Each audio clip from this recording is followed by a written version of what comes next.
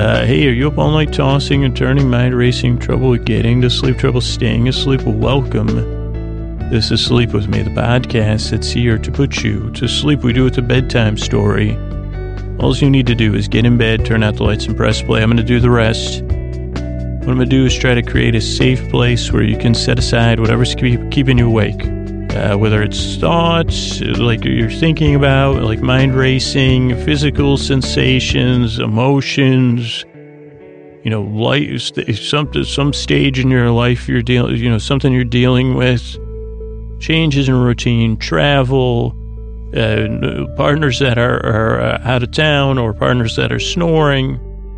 Whatever it is, I'd like to distract you from that. What I'm going to do is try to create a safe place where you can set all that aside. I'm going to send my voice across the deep, dark night. I'm clasping my hands right now in seriousness, an involuntary hand clasping. Almost like I'm what do you call that? Like when I'm saying, hey, come on, I'm clasping my hands. I don't know if they call it the sandwich technique, not the interlocking one. Like the one where it looks like where if you were holding something in your hand, like a firefly, that I'm holding my hands like that. I'm sending my voice across the deep, dark night, clasping my hands, because I take this, I guess, why am I clasping my hands? I take it very seriously, putting people to sleep, because I've been there. And here's what I'm going to do. I'm going to use lulling, soothing, creaky, dulcet tones. There was just extra creak on that dulcet. That was unintentional, just allergy related, I think. I'm going to use wings of pointlessness. I'll be gliding on those. And, on the thermals, taking long, slow turns. I'll be over-observing.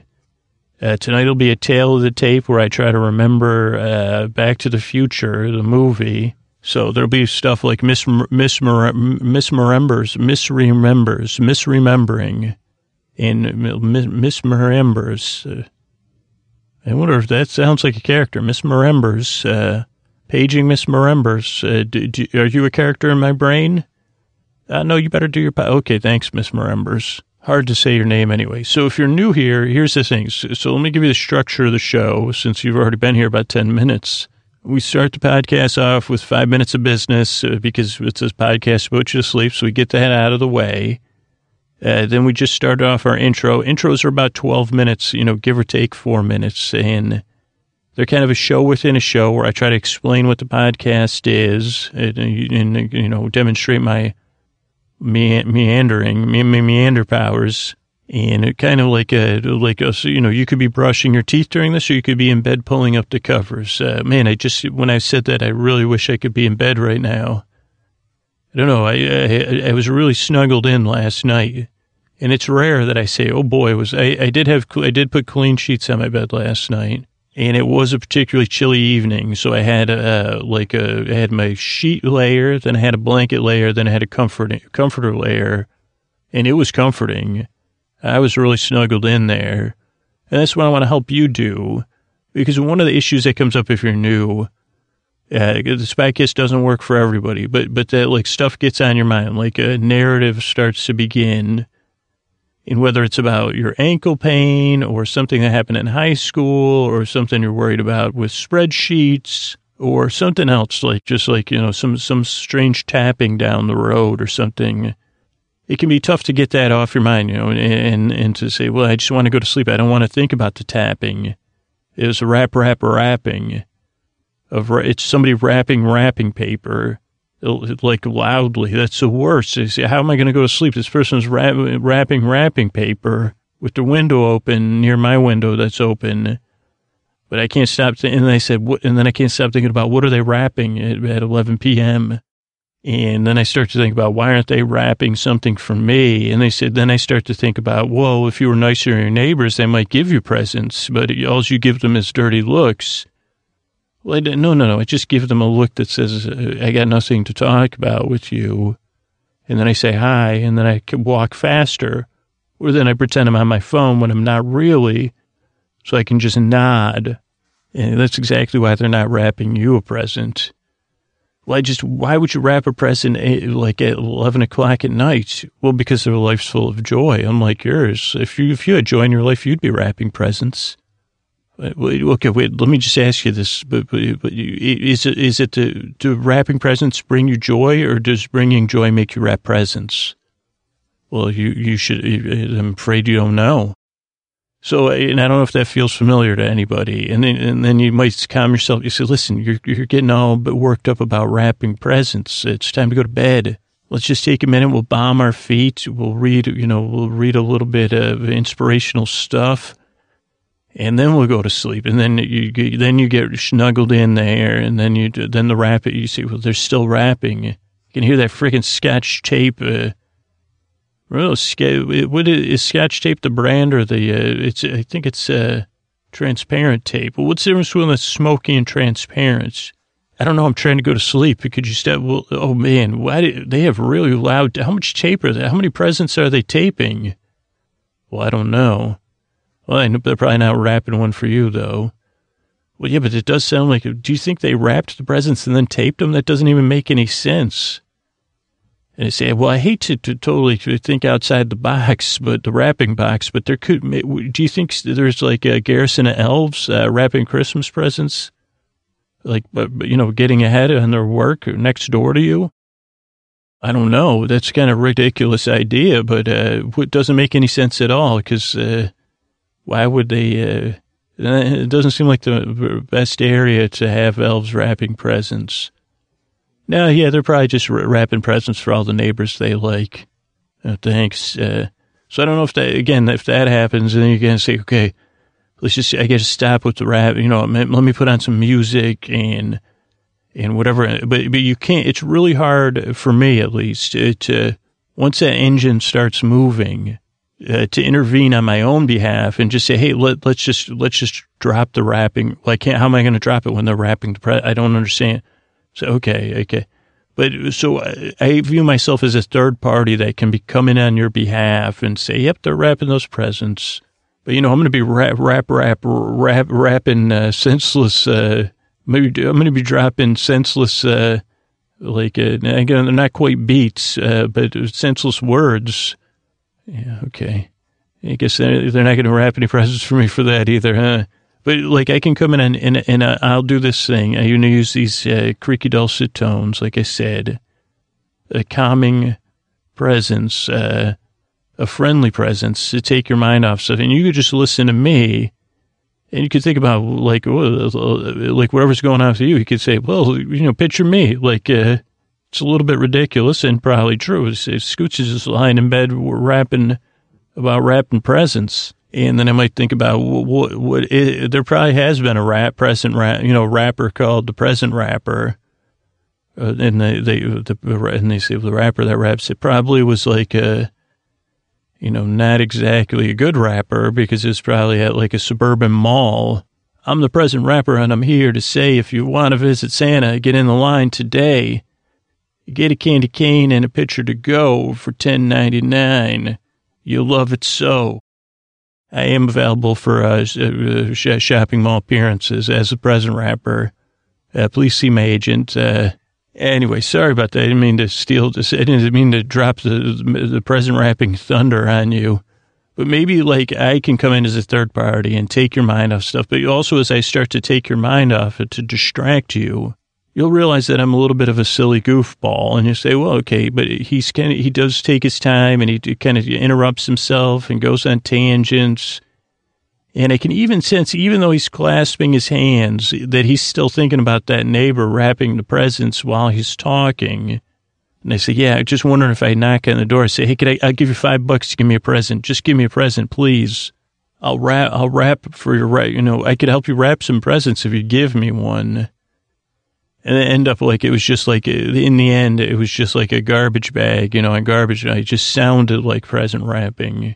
That's how the story ends. You see, that's how stories end too. So at some point you'll get clued in, I don't really have to listen very closely. He's kind of silly. He goes on tangents, but I'll also be here. So you don't need to listen to me and you don't have to feel pressure that you have to fall asleep right away. 'Cause I'll be here about an hour And tonight I'll be talking about what I can remember about Back to the Future and the first time I saw it and that summer.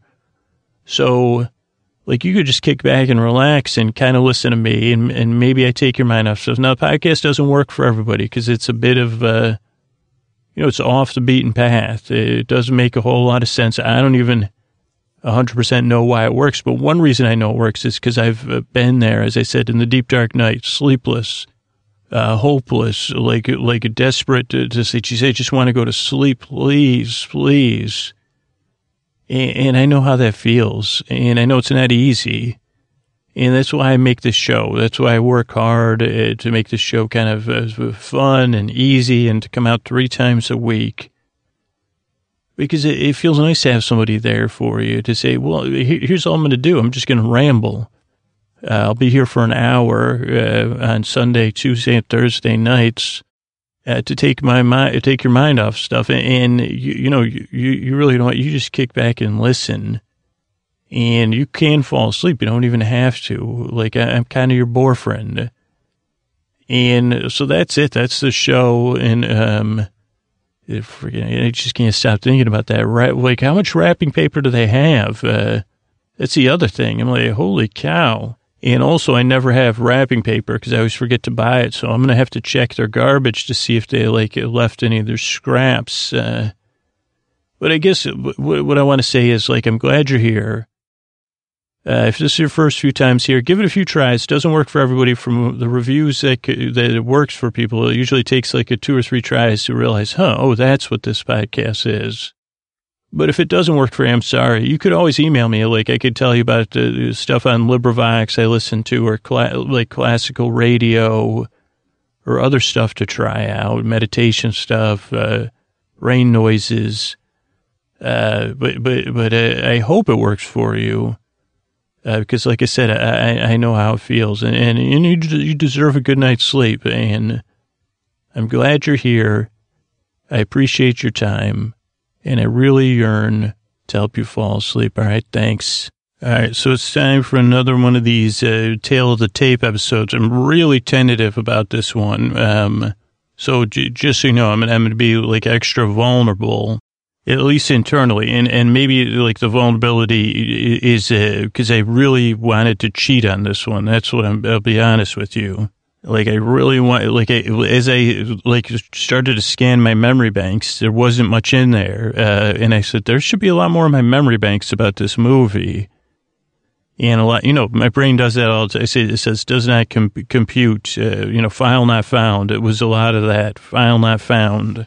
And I said, well, how come I can remember so little details about this movie that had a huge impact on my childhood? It was one of the most beloved movies of all time.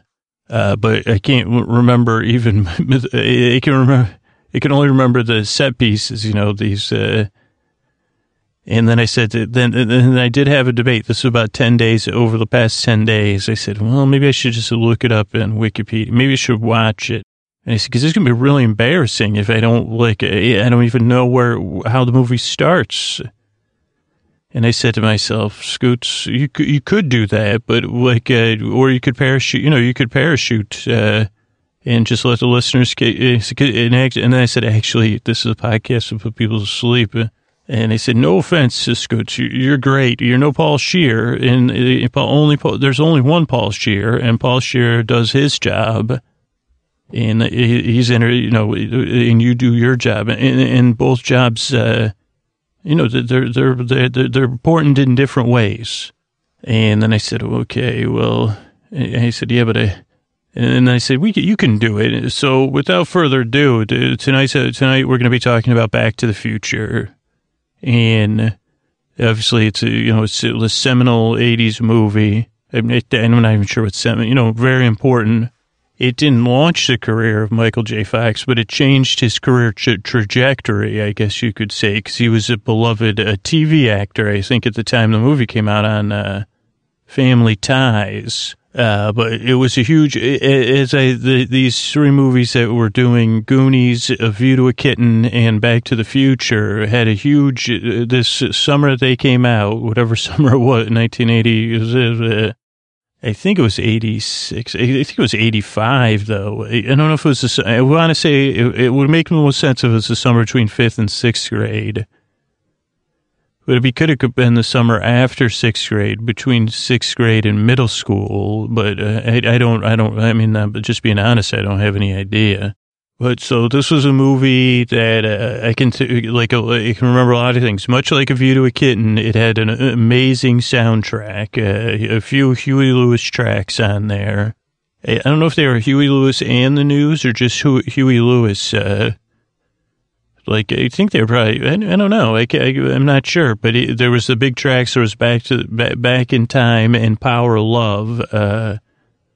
And then there was also great instrumentals. I don't know if John Williams did those, but whoever did them, or whomever, I think is the probably correct thing. But I remember listening to that with my friend Bo. Again, I didn't have the soundtrack, but my friend Bo did, and we played it a lot as we would ride bikes and whatever else we did at like adventures and pretend.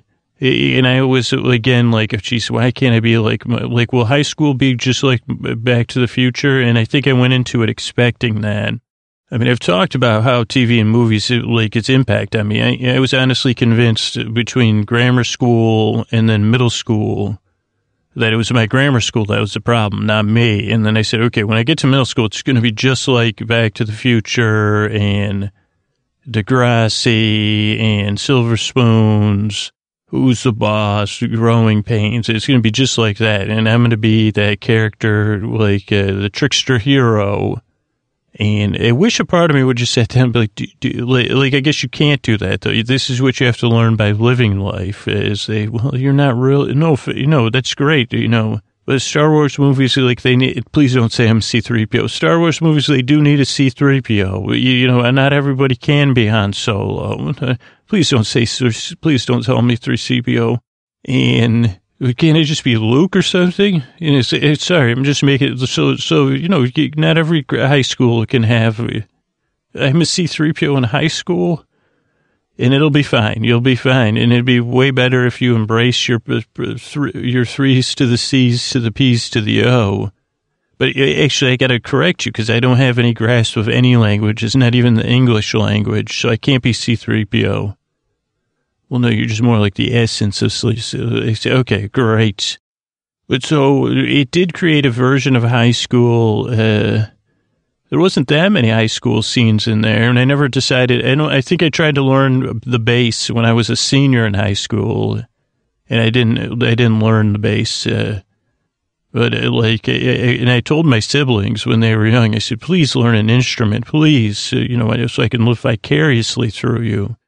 And, they just like, I don't think my voice is worth much. When you see the light, you say, okay, well, and it's exactly, don't be a 3CPO, don't end up like me. I'm just like 3PO. I don't even have the C because I can't, I don't have the, whatever his job was, protocols and stuff. I guess that's the P.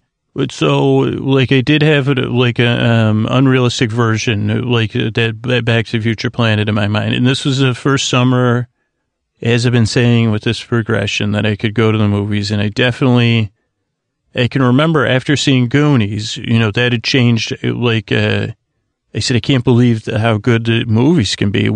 How totally swept away it can do, what it can do to you. And especially the romance of the movie theater. And the total experience, but I just couldn't believe that experience of Goonies could ever be topped. And it was, like I said, A View to a Kitten was enjoyable. It wasn't life altering like Goonies was. And I can remember whether it was like E.T., what was that show? E.T. Tonight or whatever, or something. One of those shows that's on between getting home from school and dinner.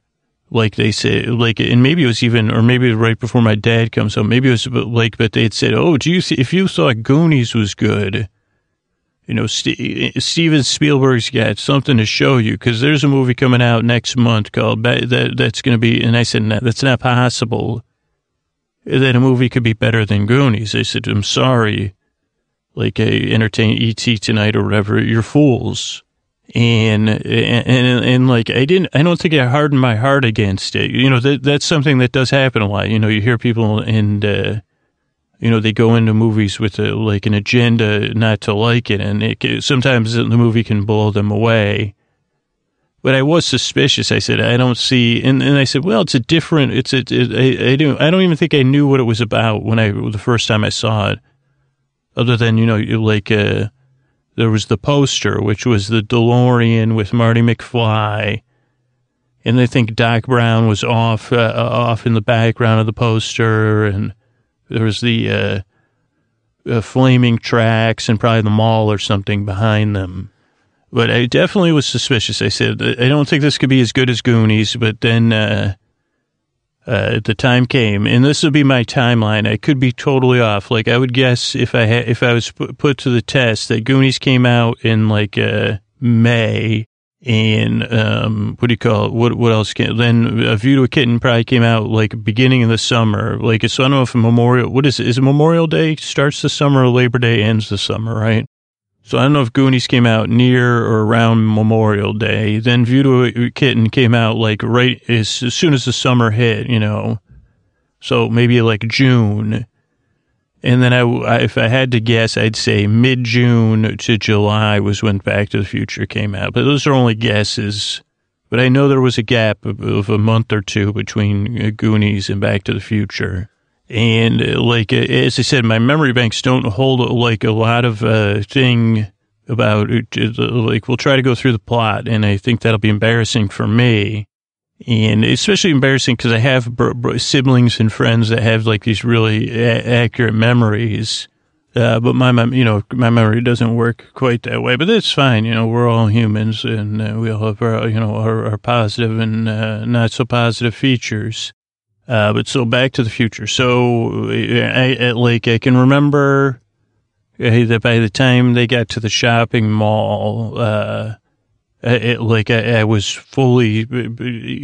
beyond disbelief. I was beyond suspension of belief or disbelief. Like, in Goonies, it wasn't like it didn't need to pale in comparison. It was like, this is something just as magnificent in a different way. I mean, a little bit like, I don't know if they're both PG movies. I don't have any idea about that, but like, yeah, I don't know. I mean, Back to the Future, again, I think, I don't know when the last time I saw either one. I'll be watching Goonies soon, and maybe I'll watch Back to the Future. I've probably seen Goonies more recently. I don't think I've seen either one in a long, long time. But, yeah, I have no idea. Even by accident on TV, I did watch some of Back to the Future 2, like on a New Year's marathon or something. But I remember being in that theater, and by the time the scene at the mall came, I couldn't believe, like I was gone. I was there, and then I craved having that experience again and again, and actually going to see it multiple times did not, I mean, I don't know how many times I saw that one. Maybe 5, maybe 10, maybe 20. I have no clue. I think during that summer, maybe between A View to a Kitten and Back to the Future, they upped the price to $225 for a child's matinee ticket, or $250. So I do remember that being a little bit of an issue. Like that was a lot for me. You know, it's 10% inflation or 15 or something. But so those are the things that I want to make clear. So how does Back to the Future start out? That's the question I'll probably be asking myself until this episode comes out or I see it again. Because that one, I don't really remember. I mean, I remember the scene at the mall, but so maybe we could work our way backwards from the mall. Where Marty shows up at the mall. Like, so at some point, Marty must go to Doc Brown's house. And I think that, like, so I don't know if we had met Doc Brown at all. So, like, at some point, maybe Marty goes to Doc Brown's house to get something. And there's a note to bring your video camera and meet me at the Hillsdale Mall. I think that's the name. And she said, I wish I could go to that mall. Looks like the coolest mall in the world, even though it's closed and it was nighttime. But I think at some point Marty goes over to Doc Brown's house to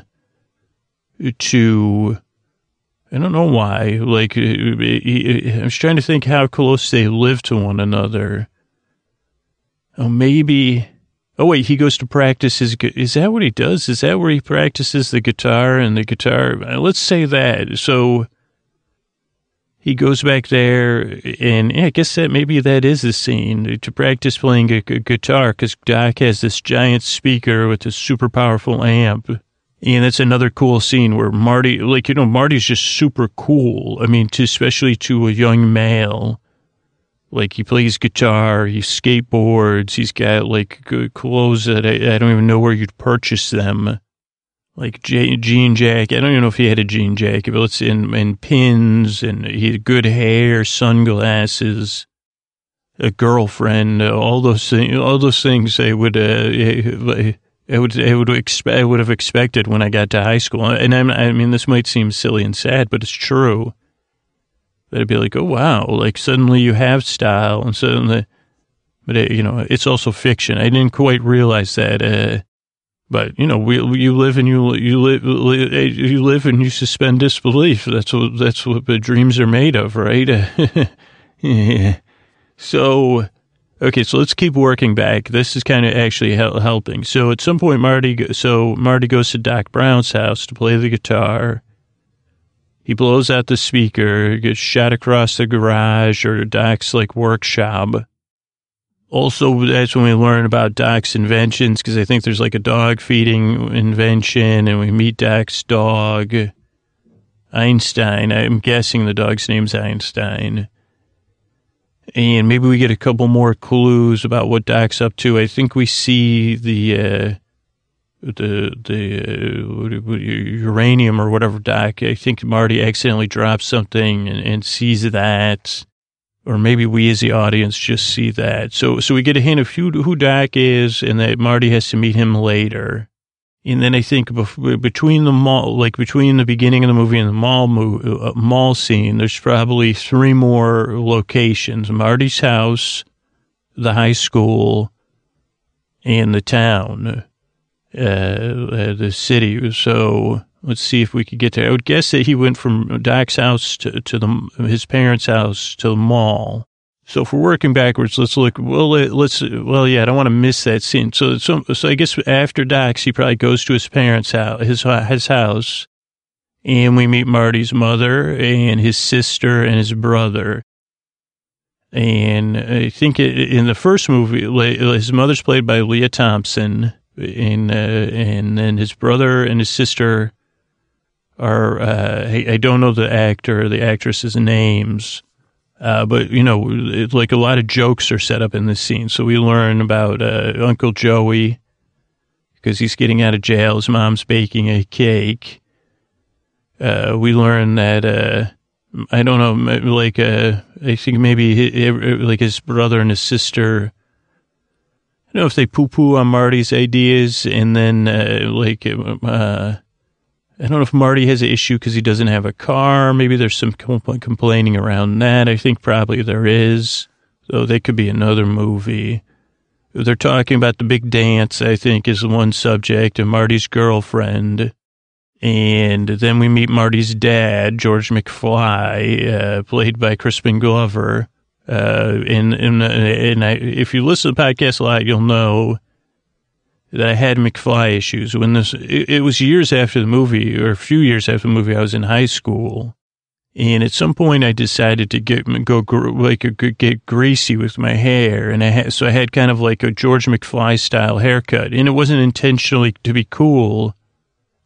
I guess it was like a part of my fur acceptance. So I had like a buzz cut, but like long hair. And I used a lot of grease. And I also had the same build as George McFly. And I mean, me and George McFly have a lot of similarities. And, you know, I was way more, I guess, yeah, who would I rather be, C-3PO or George McFly? Probably George McFly. Because at least, no offense to C-3PO fans, but at least George McFly is relatable. And, you know, like C-3PO. So I don't want to go on any anti-3PO things. It's not that I dislike C-3PO. I just don't want to be C-3PO. I'd rather be George McFly. I'm sorry, C-3PO. And I was. And then for a little while, this one kid, I think he was a year or two younger than me. I know his older brother's name. I can't think of his first name. You know, and I'm not doing that on purpose, but that kind of feels good. I can't think of his name. I can think of his brother's name. He's got two brothers. Anyway, but he started calling me McFly. And he was the kind of kid, he was kind of like, he bullied me a little bit, even though he's a year younger than me. But I think it was like one of those like friendship bully things. Like I think he really wanted to be my friend. I never picked up on that. And I said, dude, like, and he had two older brothers that were older than me. So he was probably, you know, it wasn't that big a deal. You know, and I wasn't the nicest kid either. So it was like, it was one of those cycle things. But he started calling me McFly, and he tried to get people, or he'd point out that I looked like McFly. And this was probably when the movie was out on VHS. Like, this was years after the movie had come out. And then at some point, one of my classmates, Alicia, sat me down, and, like, she said, listen, and I think it may be Megan, too, and Alicia said to me, listen, you got to stop greasing your hair. It looks like she wasn't saying it in a mean way. She was saying it like in a, and again, I couldn't, I think I could barely separate that. I think she tried to sit me down like 2 or 3 times. She said, don't stop greasing your hair.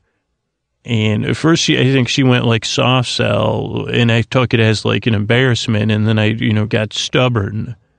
And then one time she just sat me down. She said, you got to stop it. It just doesn't look, it makes you and it makes it, you're embarrassing yourself almost.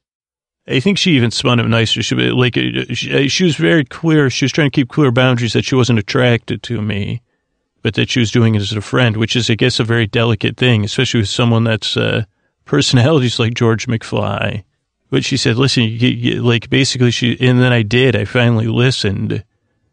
And then it took me another 4 or 5 years to realize that my hair was a hopeless situation. But let's see, where are my points? So she tried to help me, and then I finally stopped greasing my hair. But I wasn't known as George McFly. But so in the movie Back to the Future, George McFly comes home, and yeah, Marty needs the car for the big dance. That was it, because maybe he was going to use his sister's car, and his sister's car got in an accident. So then he needs his dad's car, who his dad had promised him the car for the dance. And then he says, Dad, I still get the car for the dance Saturday. And he says, oh no, Marty, I got to go. And then Biff shows up, and like his clear Biff Tannen.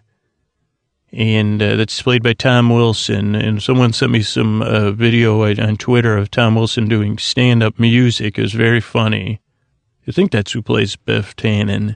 And so then, let's see, where's my point? So then Biff is like, you got to do it, McFly. He's bullying Marty's dad in front of him, emasculating him in front of his mother and his children. And it upsets Marty greatly, because he says, well, geez, I don't want, he goes, you know, I'm the kind of man that stands up for myself. Dad, I'm not going to be like you. And Marty said, you know, he says, Dad, you got to stand up, you know. And then, you know, he says, well, I can't, you know, whatever. He said, how did you even, get Mom to marry you when you're such a pushover? And one of Biff's burns on McFly is like, don't be so gullible, McFly, and that's another thing I share. I'm especially as a kid, but even sometimes as an adult, I'm super gullible. And I think, you know, I had a bit of, I wanted to be a Marty, but I was much more of a George McFly. But McFly, he always called him McFly Biff. So that's the scene at Marty's house. And then I think Marty leaves in a huff to go to the mall to meet, to Doc. So that's when the adventure begins. And I think the scenes before that are, you know, we see the clock tower and the main downtown area.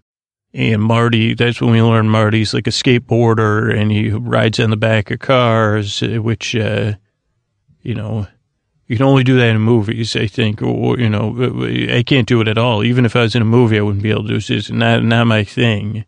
I don't have, I tried to be a skateboarder, but it didn't, you know, I just, I'm not, you know, when you, anybody that skateboards, you know, one of the things that a couple of my friends did, And then I would I couldn't even do the thing where you get moving. I would kick the towel up and then I'd just move the board left and right, and I wouldn't go anywhere. So I think the only thing I could do is flip the board over and land on it. But that was when I'm not on the board, not like an ollie or whatever you call it, kick flip. But and then the first scene was the high school scene.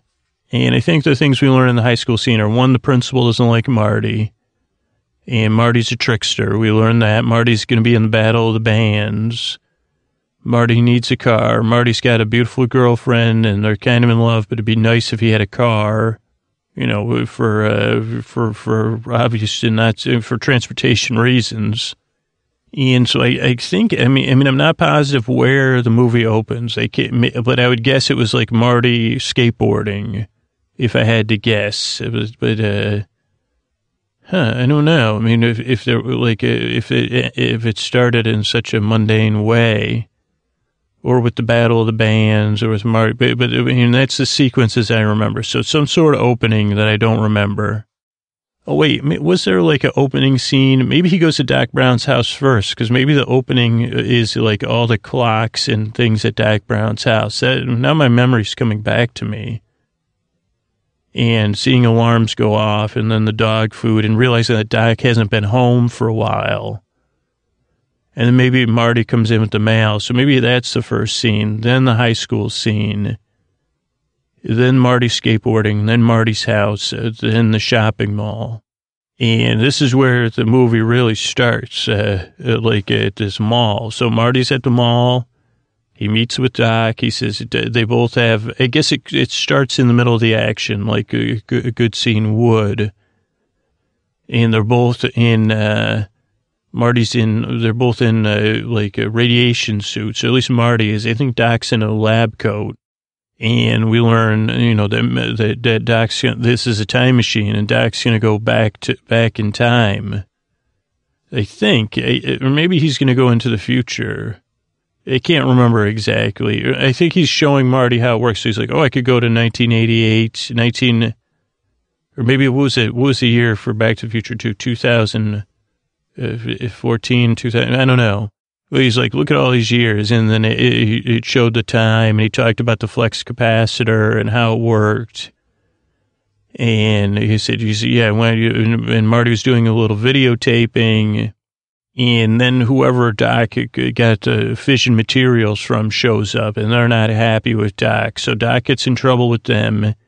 He says, you got to get out of here, Marty.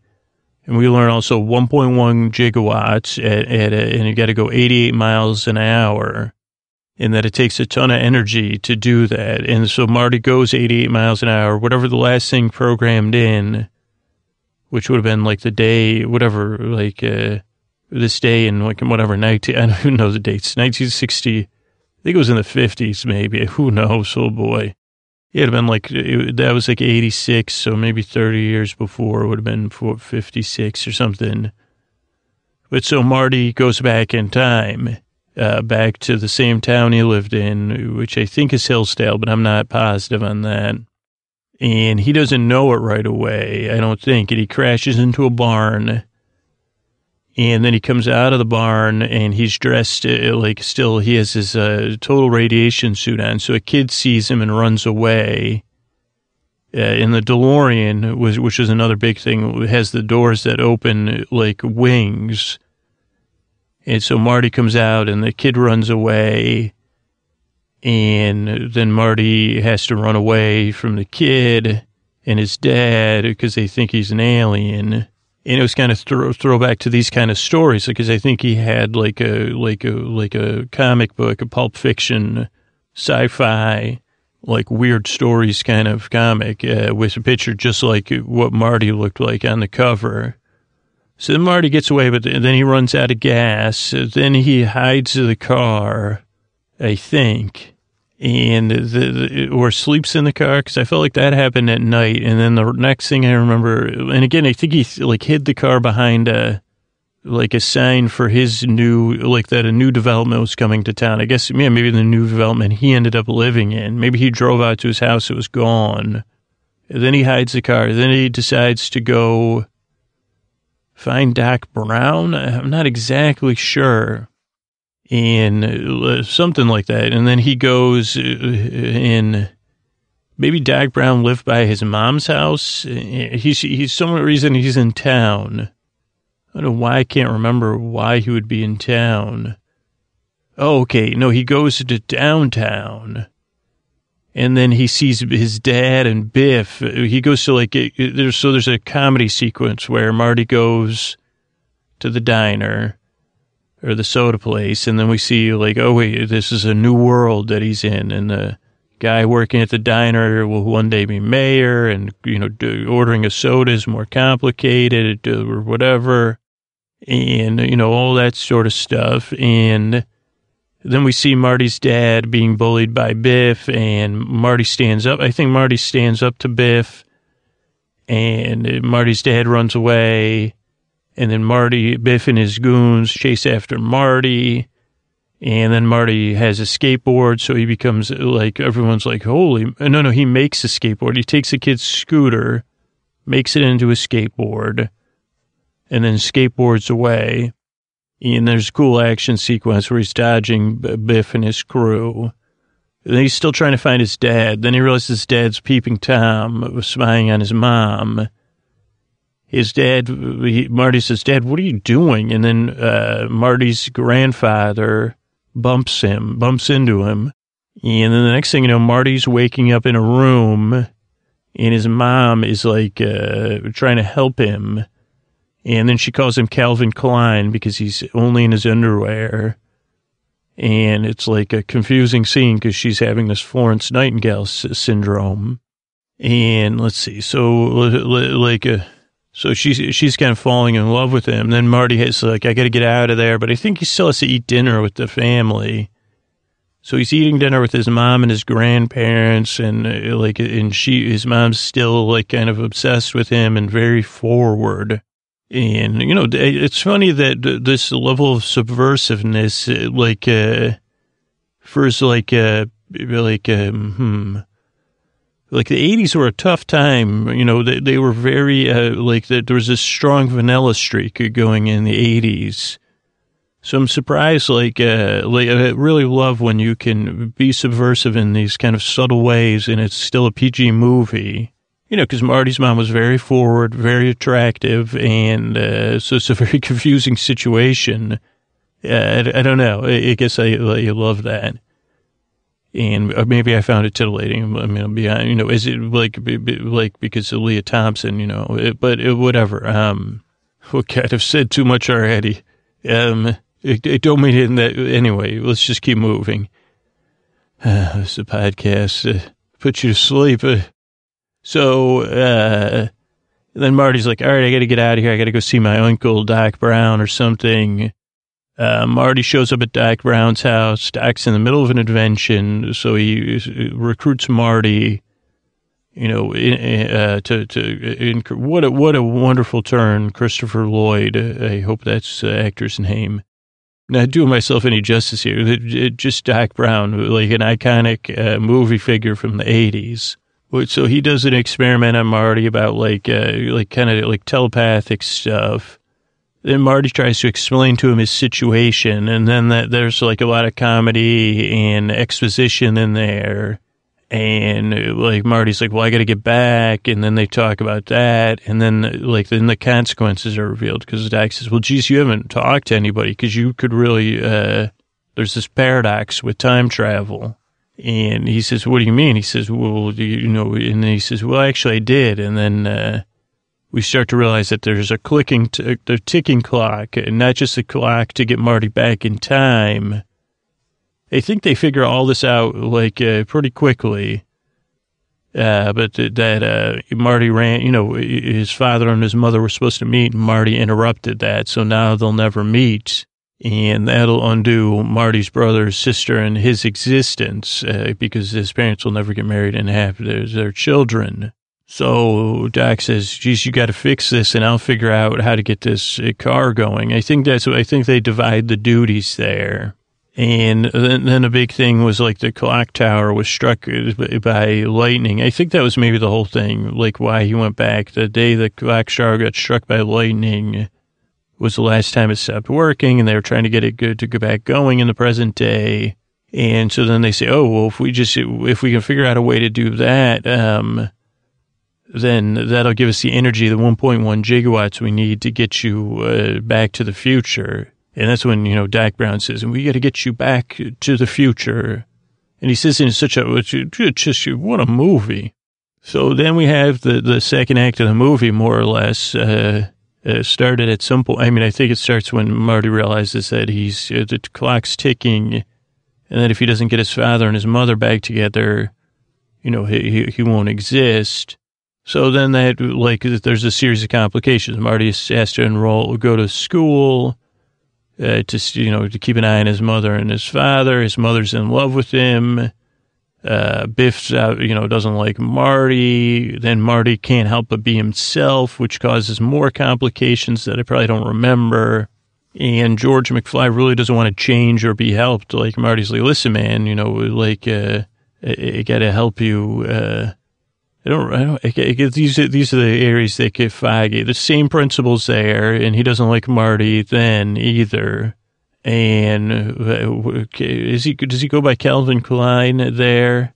But basically, most of that part of the movie is spent like evading Biff, having an Oedipalian moment with his mother, and trying to spur George McFly on and figure out, geez, how am I going to create this? What am I going to do to recreate this happenstance that I interrupted where my parents met one another? And in reality, really what Marty's trying to do is like give his father some self-esteem, I guess, and to be like, geez, you deserve to be treated with respect and like to have some like a positive masculinity, or whatever you want to call it, like, and not to be pushed around by people like Biff. And also, another thing, I think one of Marty's issues is that he has too much of a temper.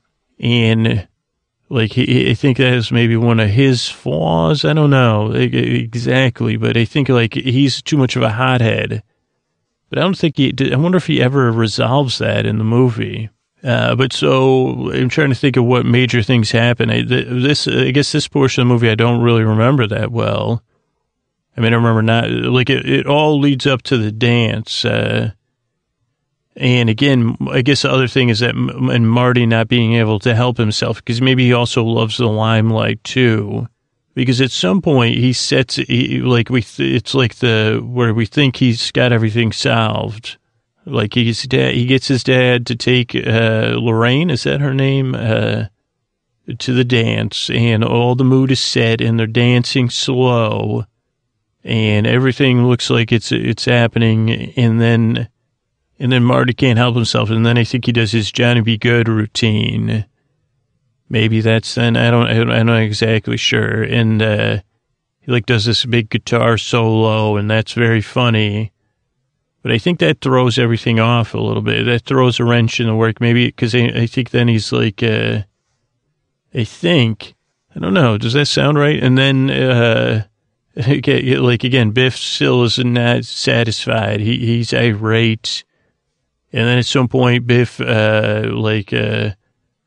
corners everybody, and George McFly is forced into like standing up for himself. He warns Biff, and then he stands up to Biff and defends Lorraine. And we see that she sees something in George McFly that she loves, and he loves her. And Biff's defeated, and Marty's united his parents or whatever. Then the clock is still ticking, and then Marty, like last minute, I think even then he like runs out of gas once, or there's one more thing that on his way to. I think.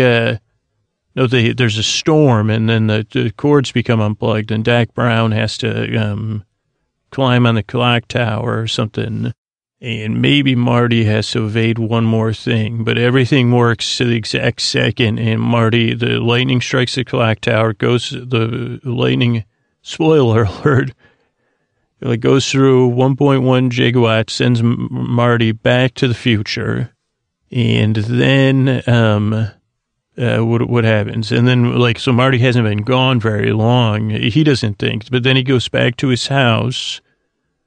I don't know if he must return the car to Doc Brown's. I don't know what happens with the car, but the next thing we see is the scene at Marty's house. And we see that his parents are and his siblings are the same, but they're also different. Like, all of a sudden, Marty's father has much more self-esteem. They're a little bit more well-off, like upwardly mobile. His mom, like, I think she was probably smoking and kind of tired and a little bit embittered in the beginning of the movie, and now she's happy and fulfilled. George is virile, and Biff is, like, subservient. And actually, like, so it's a de-Oedipalian situation, because now his father is empowered as king of the household again somehow, maybe, I don't know. And then his brother and his sister, they're like nicer people or something. Or maybe his brother, in the beginning of the movie, his brother like is like kind of like Judge Reinhold's character in Fast Times. And then at the end of the movie, he's like a lawyer. And his sister, I think she's a real estate agent in the end of the movie, maybe. I think so, because that was when there was like Century, like, I think this is just like what I'm imagining. And then you say, wow, and you're already like, there's just these three punches, like four. So there's like the victory of reuniting his parents and of George finding his self-esteem. And maybe, I don't know if Marty finds some self-control, if that's part of it. Then you have the sequence where with 1.1 gigawatts and that tension is broken. Then you have this post scene where you say, oh, wow, the future, you actually made the future better. Nice move.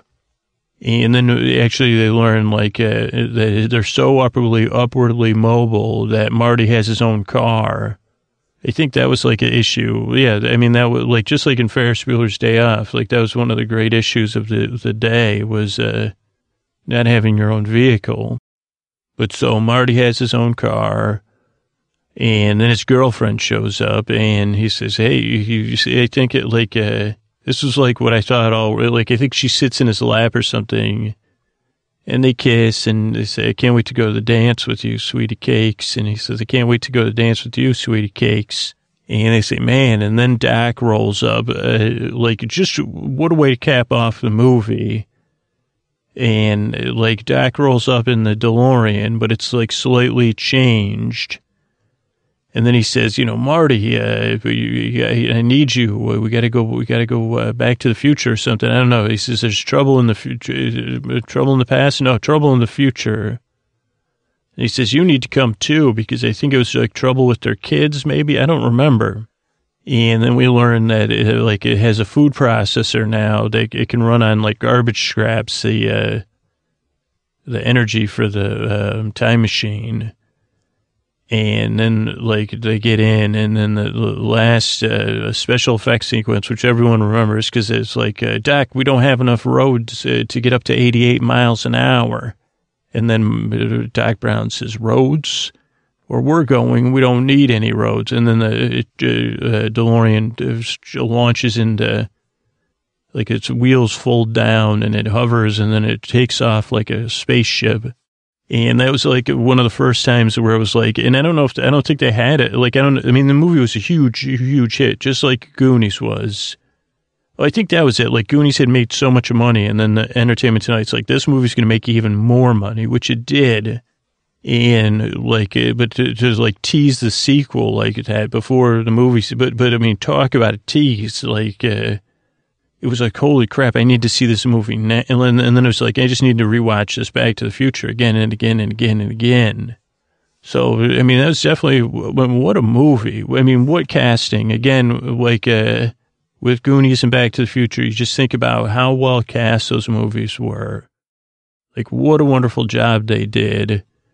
It's amazing. And then, I don't know, and I think it was Robert Zemeckis and Steven Spielberg were, and I don't know who else was involved in it, but, and then years after that, then like the sequel would come out, and it was pretty, I mean, it wasn't, I mean, again, like when a movie hits that hard and that good, it's really hard to top it. And I don't think the second Back to the Future, I don't know, maybe I did like just where I was in my life or something. It just wasn't the same to me. It was good, but it wasn't life altering like this summer of movies of Goonies, A View to a Kitten, and Back to the Future, where I just like changed my entire perspective. But I'm very thankful that I had this summer of these three movies, and thanks for coming along for the ride, everybody.